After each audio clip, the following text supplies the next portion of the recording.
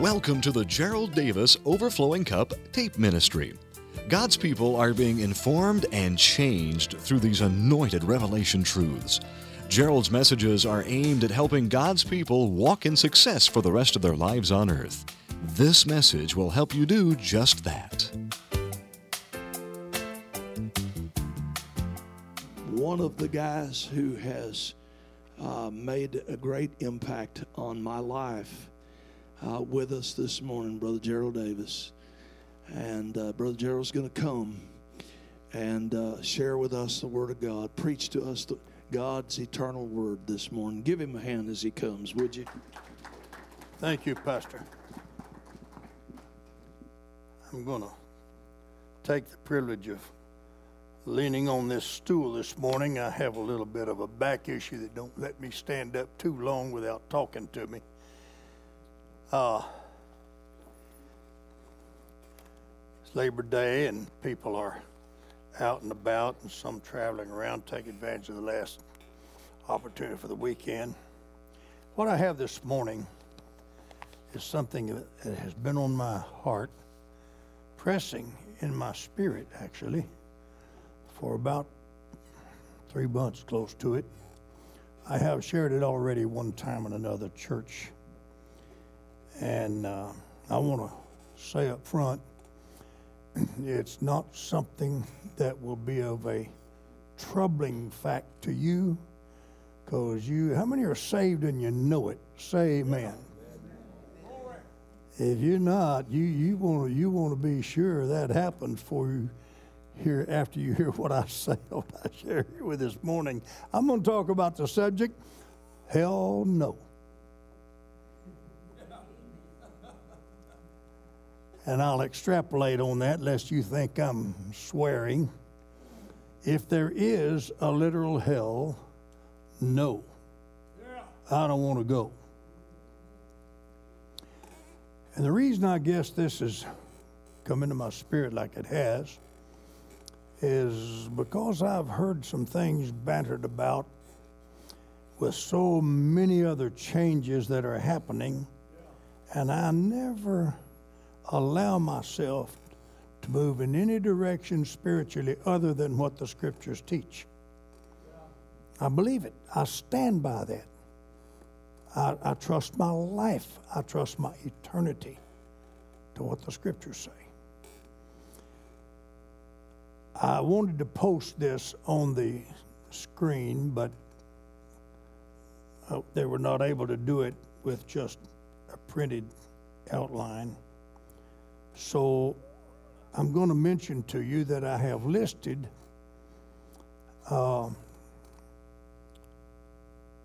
a few verses that I'm not going to read, not going to go into. But in the 4 Gospels alone, Jesus mentioned a hell. He mentioned hell 18 times. And that's not counting the times he talked about hell in the book of Revelation. If there is a literal hell, where is it? The many scriptures that refer to that place always use it in reference to down, beneath, lower parts of the earth, nether parts of the earth, always down. When you read through your Bible, you'll see what I mean. Now, there is only one scripture that I'm going to read, and it's from the book of Isaiah, the Old Testament.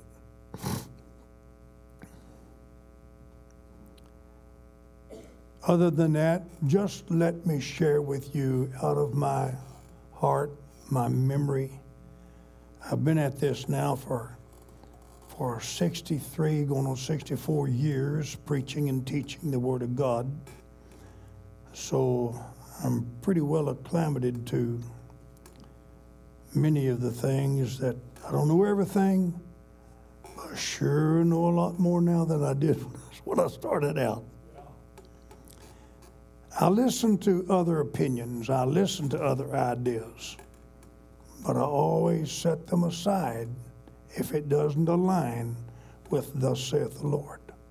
Are you with me okay on that? Yeah. So I heard a minister face to face tell me that he wasn't really sure that there was a literal hell. And that was not some far off denomination. That was within the ranks that we function under and with. If there's any water, I will need a little bit. Is there a water bottle here anywhere? All right.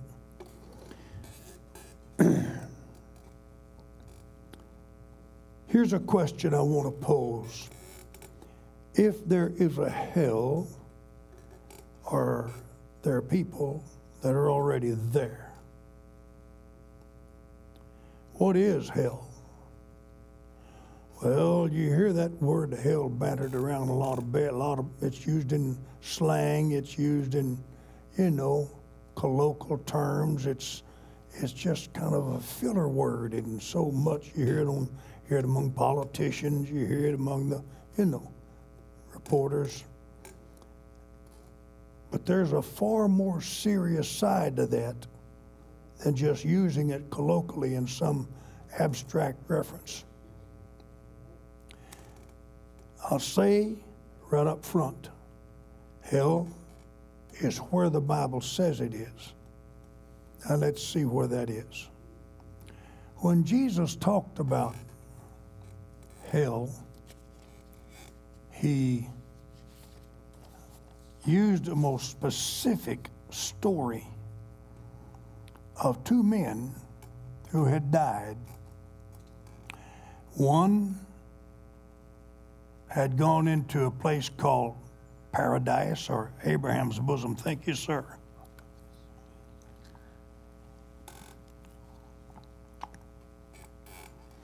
And the other went into the burning fires of hell. The scripture said he had torment. He was thirsty. He could see over into that other location. Abraham answered him when he cried for water and said, I can't come over there to you. There's a big gulf fixed between us. Now, many of these things I'm going to say you already know, but I think I'll share something with you toward the close that you may not have thought about, haven't heard. I've only heard it one time, and that was many, many years ago from a preacher, and I never forgot it. So I'll share it with you. This place called paradise has been questioned because Paul the Apostle referred to paradise as being caught up into the third heavens in paradise. Yet when Jesus talked about paradise, he did it to the thief on the cross. And he said, today you'll be with me in paradise. Where did Jesus go? Well, they buried his body in a tomb, but his spirit went somewhere. And most of you that had Bible teaching know that according to Paul's writings by revelation, the Bible said he descended. He ascended and he descended. But first he descended. And he descended into the lower parts of the earth, into what Jesus called paradise. Paradise, according to some writings in the Old Testament, had water, it had light, and it had other comforts. Why was it in the nether parts or the lower parts of the earth?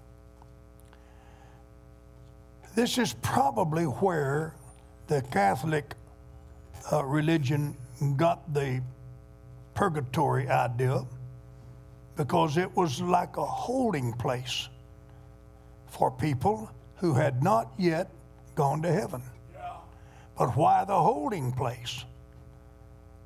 And if it was in the heart of the earth and it had a great gulf fixed between it and between where the rich man in hell was, He could see from the darkness he was in and the fire he was in over into that light.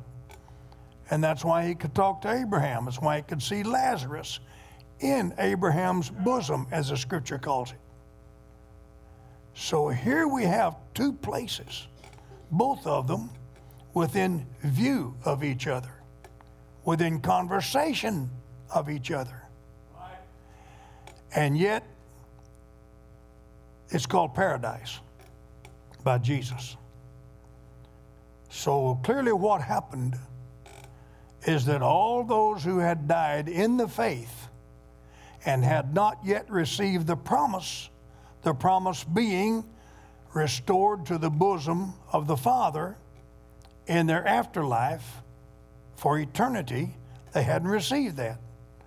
The reason being because the proper blood sacrifice had not been shared in order to get them into the bosom of the Father.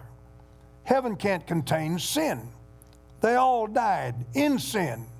We've all sinned. There is no exception. And they died believing on him who was to come. In other words, they were looking for a Messiah. Right. The Messiah hadn't come, so they went into a place that was called Abraham's bosom.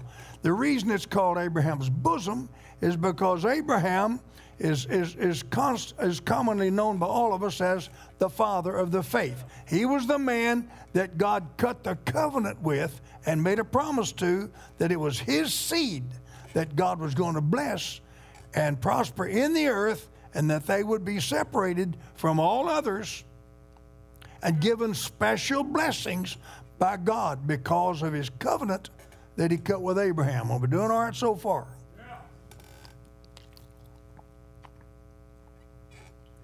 So when Jesus went in the heart of the earth, the scripture records that he led captivity captive. Yes, who was in captivity? All those that were in Abraham's bosom in that location called paradise, where they had comforts, etc. So when Jesus led them captive, he took them away from somebody. Right. Who did he take them away from? He took them away from the devil. Yeah. How did the devil hold them in captivity? Well, because they had sinned, and there was no sacrifice yet that could redeem them. Oh, can you say thank God for Jesus? Hallelujah. There's so much in here I can't possibly share it all, but I want to hit the highlights on the subject that we're dealing with. Is there a literal hell?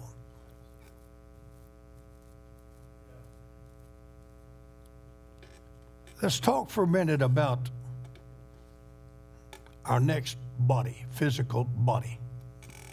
You know, the Bible talks about the immortal body and the mortal body. We now dwell in the mortal body. No revelation there. But talk with me for a moment about the life that is in this physical body that we now dwell in. We are a spirit, possess a soul, live in a physical body. In this physical body, there is life. And the life is in our blood. The blood is what keeps us going and keeps us alive. If you lose your blood, your life is gone. If the heart stops beating and pumping that blood through your system, your life is gone. The life is in the blood. Now, when Jesus died and rose again, did he have blood? No. The blood of Jesus had already been completely drained, went down the foot of that cross and into the ground. It was holy blood, especially created by God Almighty.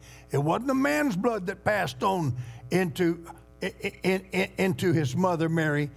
That's where blood comes from, except for Jesus. When he was born of a virgin, God created special blood. So that blood drained out of him, went down the foot of the cross, was washed away in the rain. So when he rose from the dead, he was in an immortal body. Now, what is the life in the immortal body? the life is the spirit instead of the blood. If the spirit is the life in the immortal body,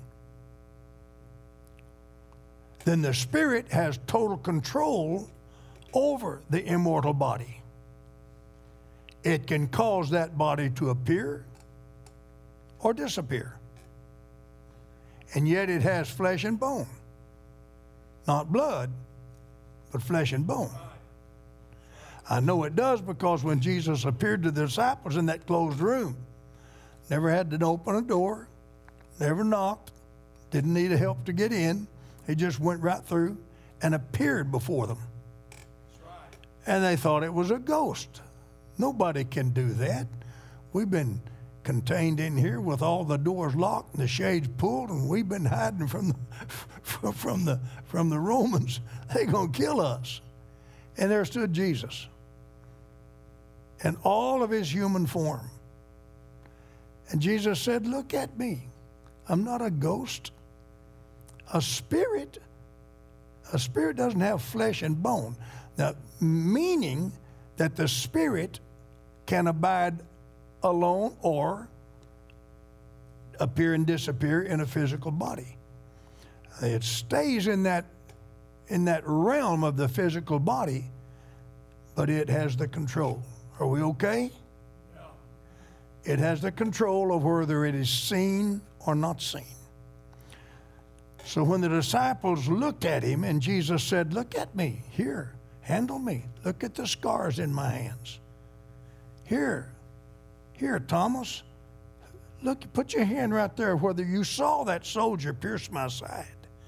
You saw the water and the blood all come out. Put your hand right there. Feel that." So let's capture some thoughts here that may plague some of us. Will we look like we were in our natural flesh and blood body when we're in our physical body? This, when we're in our immortal body. This helps me to understand what I'm going to be like. Now, the scripture says, if that same spirit dwells in you that dwelt in him, he will quicken your mortal body. If you do that for your mortal body, what is it going to do? It's going to give you an immortal body when your natural body or mortal body ceases to function. You're going to go somewhere, either up or down. But you're going to have another body. I know you're going to have another body in hell because you couldn't suffer if you didn't have one. You wouldn't be thirsty if you didn't have one. Everybody still with me? So the pain, the hurt, the suffering in hell is not going to just be spiritual. You'll have a body. And I know some of the ladies are wondering, probably at this point, I wonder how old I will look. Am I going to be the same age I am right now, or will I? Well, I had a visit one time with my daddy in heaven. He died when he was 60. And I can tell you my personal experience because this I know, and others' experiences are all good to hear. But if you ever had a personal experience like I had, you'd never forget it. I was sound asleep somewhere around 3 or 4 in the morning. And the Lord came and got me. I didn't know it until we were suspended in midair and I started coming awake. And I looked down as I woke, and there was the sands of the beach, and I'm moving out across the sands of the beach over the water. And I shook my head and I tried to pull myself together, and I thought, what is this? And the love that I felt made me think at first, this is my wife. And then it dawned on me, my wife can't do this. And I remember looking at him, and we were moving swiftly away from the shores, out over the ocean, and up. And I remember thinking, who could this be aside from Jesus, because of the love that I felt toward this person and because of what was happening here. And he was holding me by my left elbow. And he was standing to my left side. And when I kind of got myself together, I remember thinking, what's happening here? Where are we going? So I asked him, where are we going? And he just said, you'll see. His face was not clear to me, but that love made me know who it was and what he was doing with me. So I settled it in my heart, this is the Lord. But then I looked back down, like Peter looked at the troubled water and started sinking. A kind of a fear came over me, and I thought, if he turns me loose, I'm a dead man. So I remember thinking, if I could just put my foot on his foot and push, maybe I'd feel better if it felt solid. He knew what was in my mind. He nodded at me this way. And I reached over my left foot and I pushed on top of his foot. And it's just like sitting on granite rock. No give whatsoever. Suddenly, I felt totally comforted, and we moved through some kind of a tunnel-like experience. Can't explain it, neither dark nor light. But we moved through that and came down. And we stopped on the grass in front of a huge fence, had bars. They were about so big around, set about that far apart. And I looked through them, and I saw 6 men jogging toward me, and the one in front was my daddy. He had died 5 months earlier, and I couldn't go past the cemetery without losing it. I love my daddy so dearly, and I was no good the rest of the day to do business or anything if I just drove by the cemetery. And it was only 3 blocks from where I live. It was on a path that I had to travel. The Lord knew. So when my daddy was running, he saw me. And he threw up his hands and shouted, Gerald, and he broke into a hard run. And when he got to this gates, fence, I looked up, you couldn't see the top, you couldn't see the end on either side.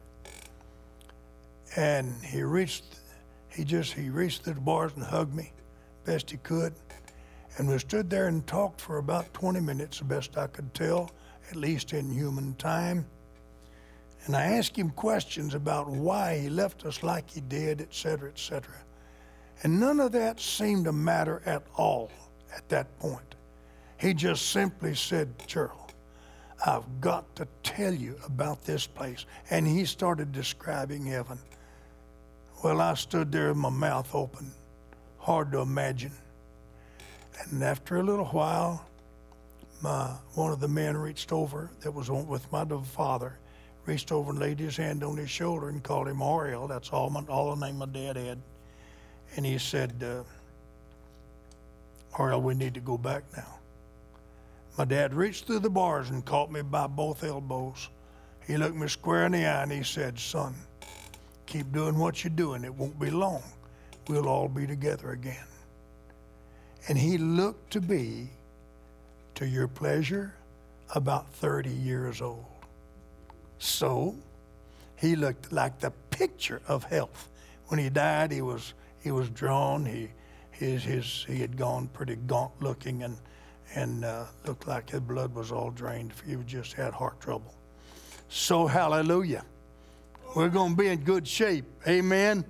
Regardless what shape we're in now, we're going to be in good shape then. Praise God. No more sickness, disease, pain, trouble, no more tears. Hallelujah to God. Anyway, I fell down on the ground when my dad turned around and started jogging away from me with those. I realized those other 5 were angels. And I fell on the ground, I grabbed those bars, and I started trying my best to pull my head through and go in there with it. I'm screaming, hollering, wait. No, Dad, wait, I want to go with you. I want to go. And the Lord reached down. Ezekiel had a sensation like this experience. The Lord reached down, laid his hand right in the middle of my back. Instantly, I was up on my feet. And Ezekiel described something the same way. He laid his hand on me, and I was on my feet. So we turned around. Next thing I know, I woke up in my bed. My entire body was tingling like it'd been asleep from head to toe. You know how your arm feels if you laid on it wrong? My entire body felt like the circulation had just been cut off completely, and I was coming back into it, coming back alive. So whether in the body or out of the body, I don't know, but I know what I know, that I saw my daddy, and he looked about 30 instead of old and sick. Now, let's get back to where hell is. There's a thing that's been on the news, and we've all watched it. The volcanoes, especially that one in Hawaii. And it just kept creating more fissures in the ground as it traveled, going through villages, whatever. It's an awful, awful thing. Nothing any human can do to stop it. Nothing. There are quite a number of those over the surface of the earth. And when they blow, what comes out? The same identical thing. Molten lava and brimstone and fire. Ash. I'm going to read something to you out of Isaiah chapter 5, verse 14, and you can meditate this. He said, therefore hell has enlarged herself and opened her mouth without measure, and their multitude shall descend into it, go down into it. How does hell enlarge itself? Could it be that these volcanoes over the surface of the earth are spigots that are releasing more of the volcano, of the lava and the stone that's coming out of the surface of the earth? Just think for yourself. Talk to yourself. I know one thing. If you watched any of that in Hawaii, you know it's there. You don't doubt in your mind that's real. Now, let's go a little further and talk for a minute about some statements that Jesus made concerning hell. He called it a lake of fire, and he called it a bottomless pit.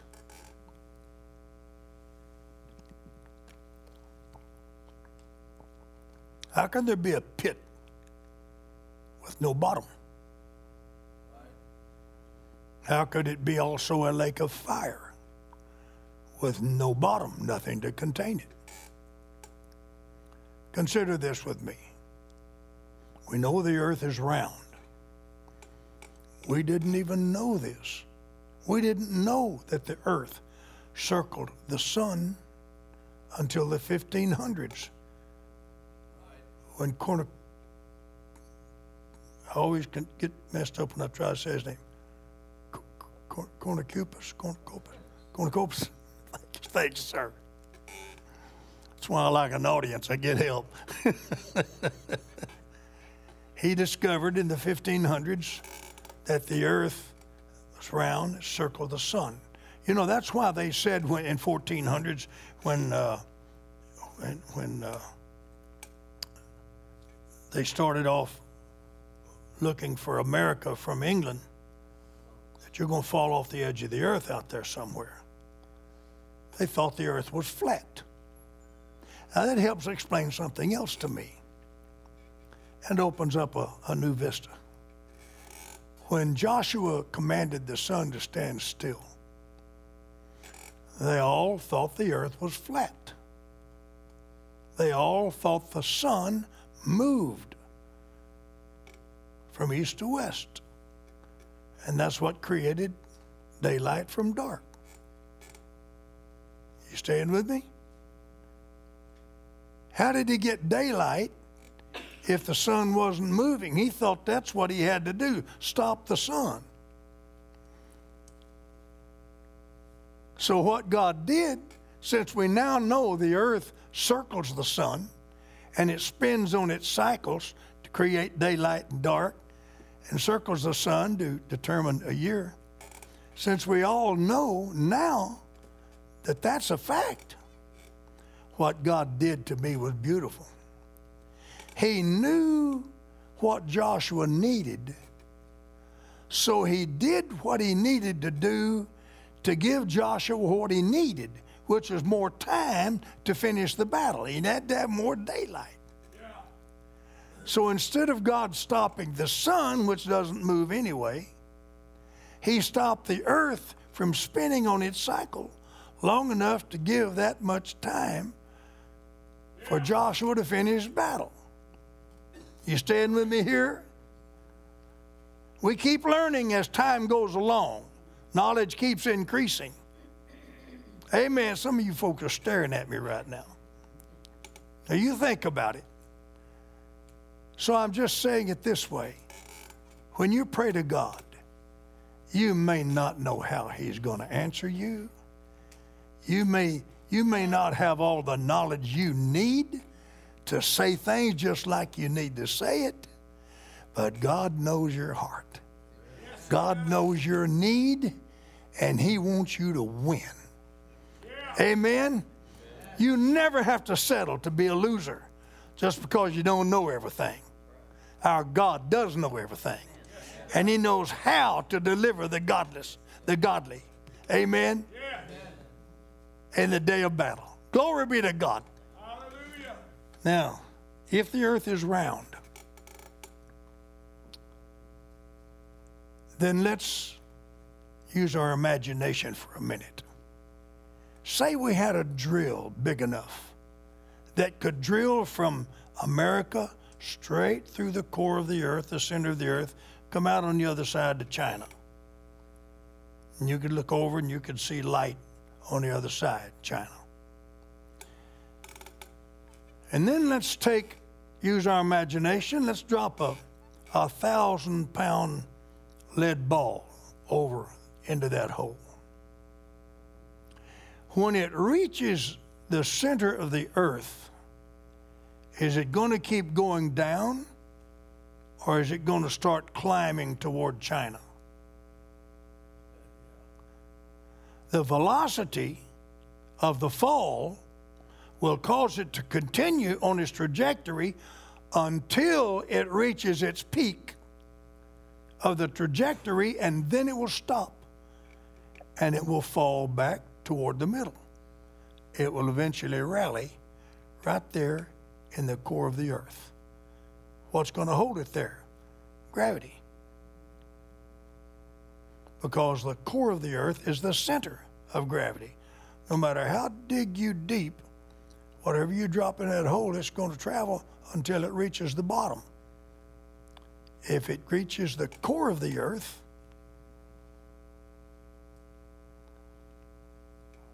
how many can see where I'm going here? Yeah. So, gravity is going to hold whatever is in the core or the center of the earth, which is where fire and brimstone and lava comes from. Those are even the words that news analysts refer to when they talk about those volcanoes. Jesus talked about those very same terms and described it as hell. If I took 1,000,000 gallons of water and poured it over into that same hole, when it reaches the core or the center of the earth, is it going to continue to go up or down, or is it going to start going up? It's going to do just like the lead ball.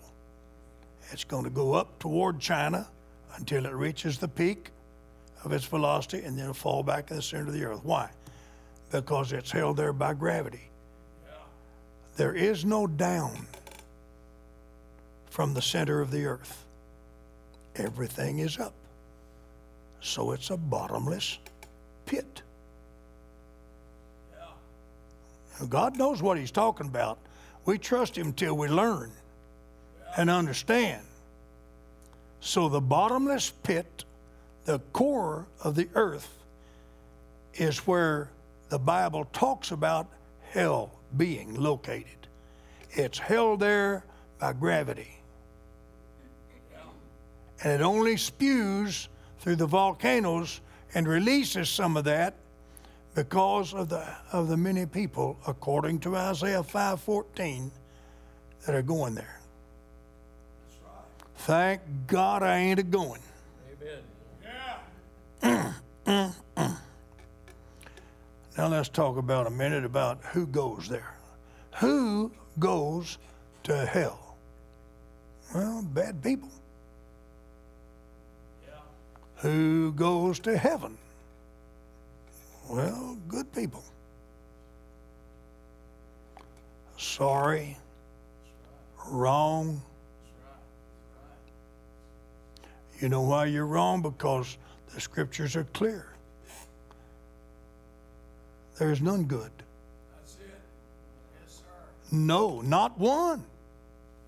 We've all sinned. We've all come short. There's none righteous, not one. We've all gone out of the way.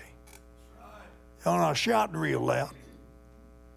So how do I know who's going to heaven and who's not? If I judge their goodness or their badness and make that determination, could I be wrong? Now, according to the scriptures, there is one door. There's one way, one truth, and that is a man called Jesus Christ. And he clearly said, if you try to climb up any other way, you're not walking in the path that's going to get you there. I'm just modifying that a little bit, but you Bible readers know what it says. Now, if I follow God's guidelines for redemption, I'll go to heaven when I die. You've done that, and I've done that, and we're not afraid of this. So you probably didn't need this, but you may know somebody that does. And I'm not the judge, of course, of where a person goes when they die. I've learned a few things about judging. I can't go through life without judging. I have to make judgments. That's right. I have to determine who I want to fellowship with and who I don't.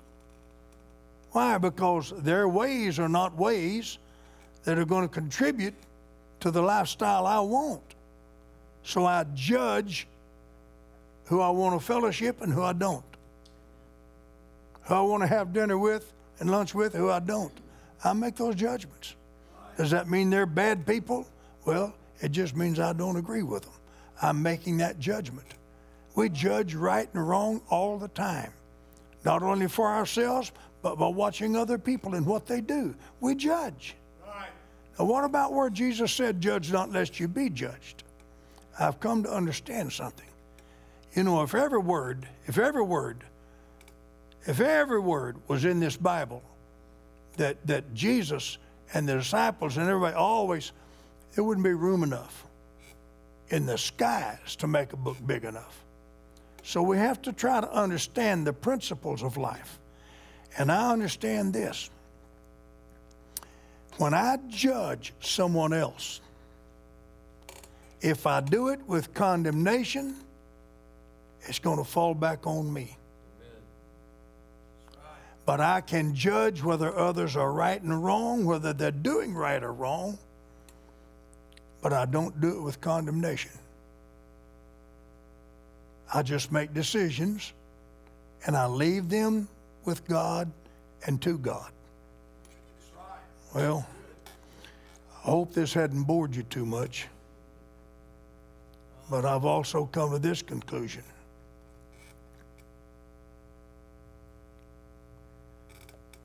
When it comes time to judging a person's eternal destiny, I can't do that.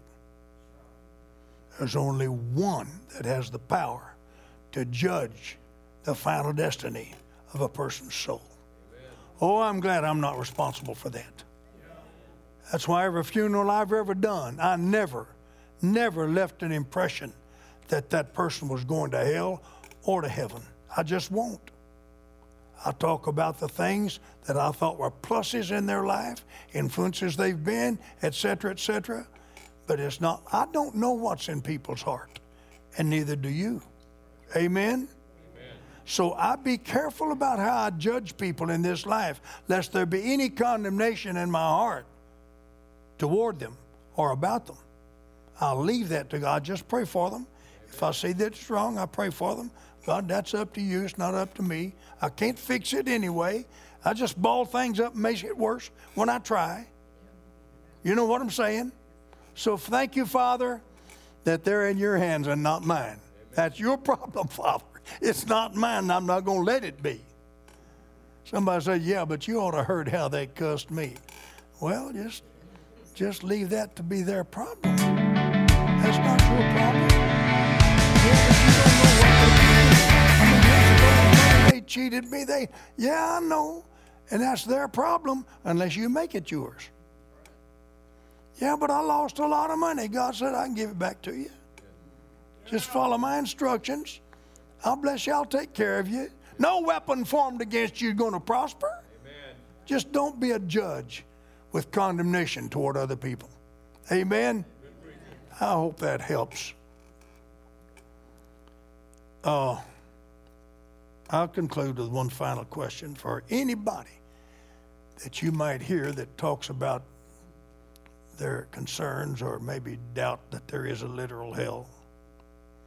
If there is no literal hell, where is there cause for evangelism?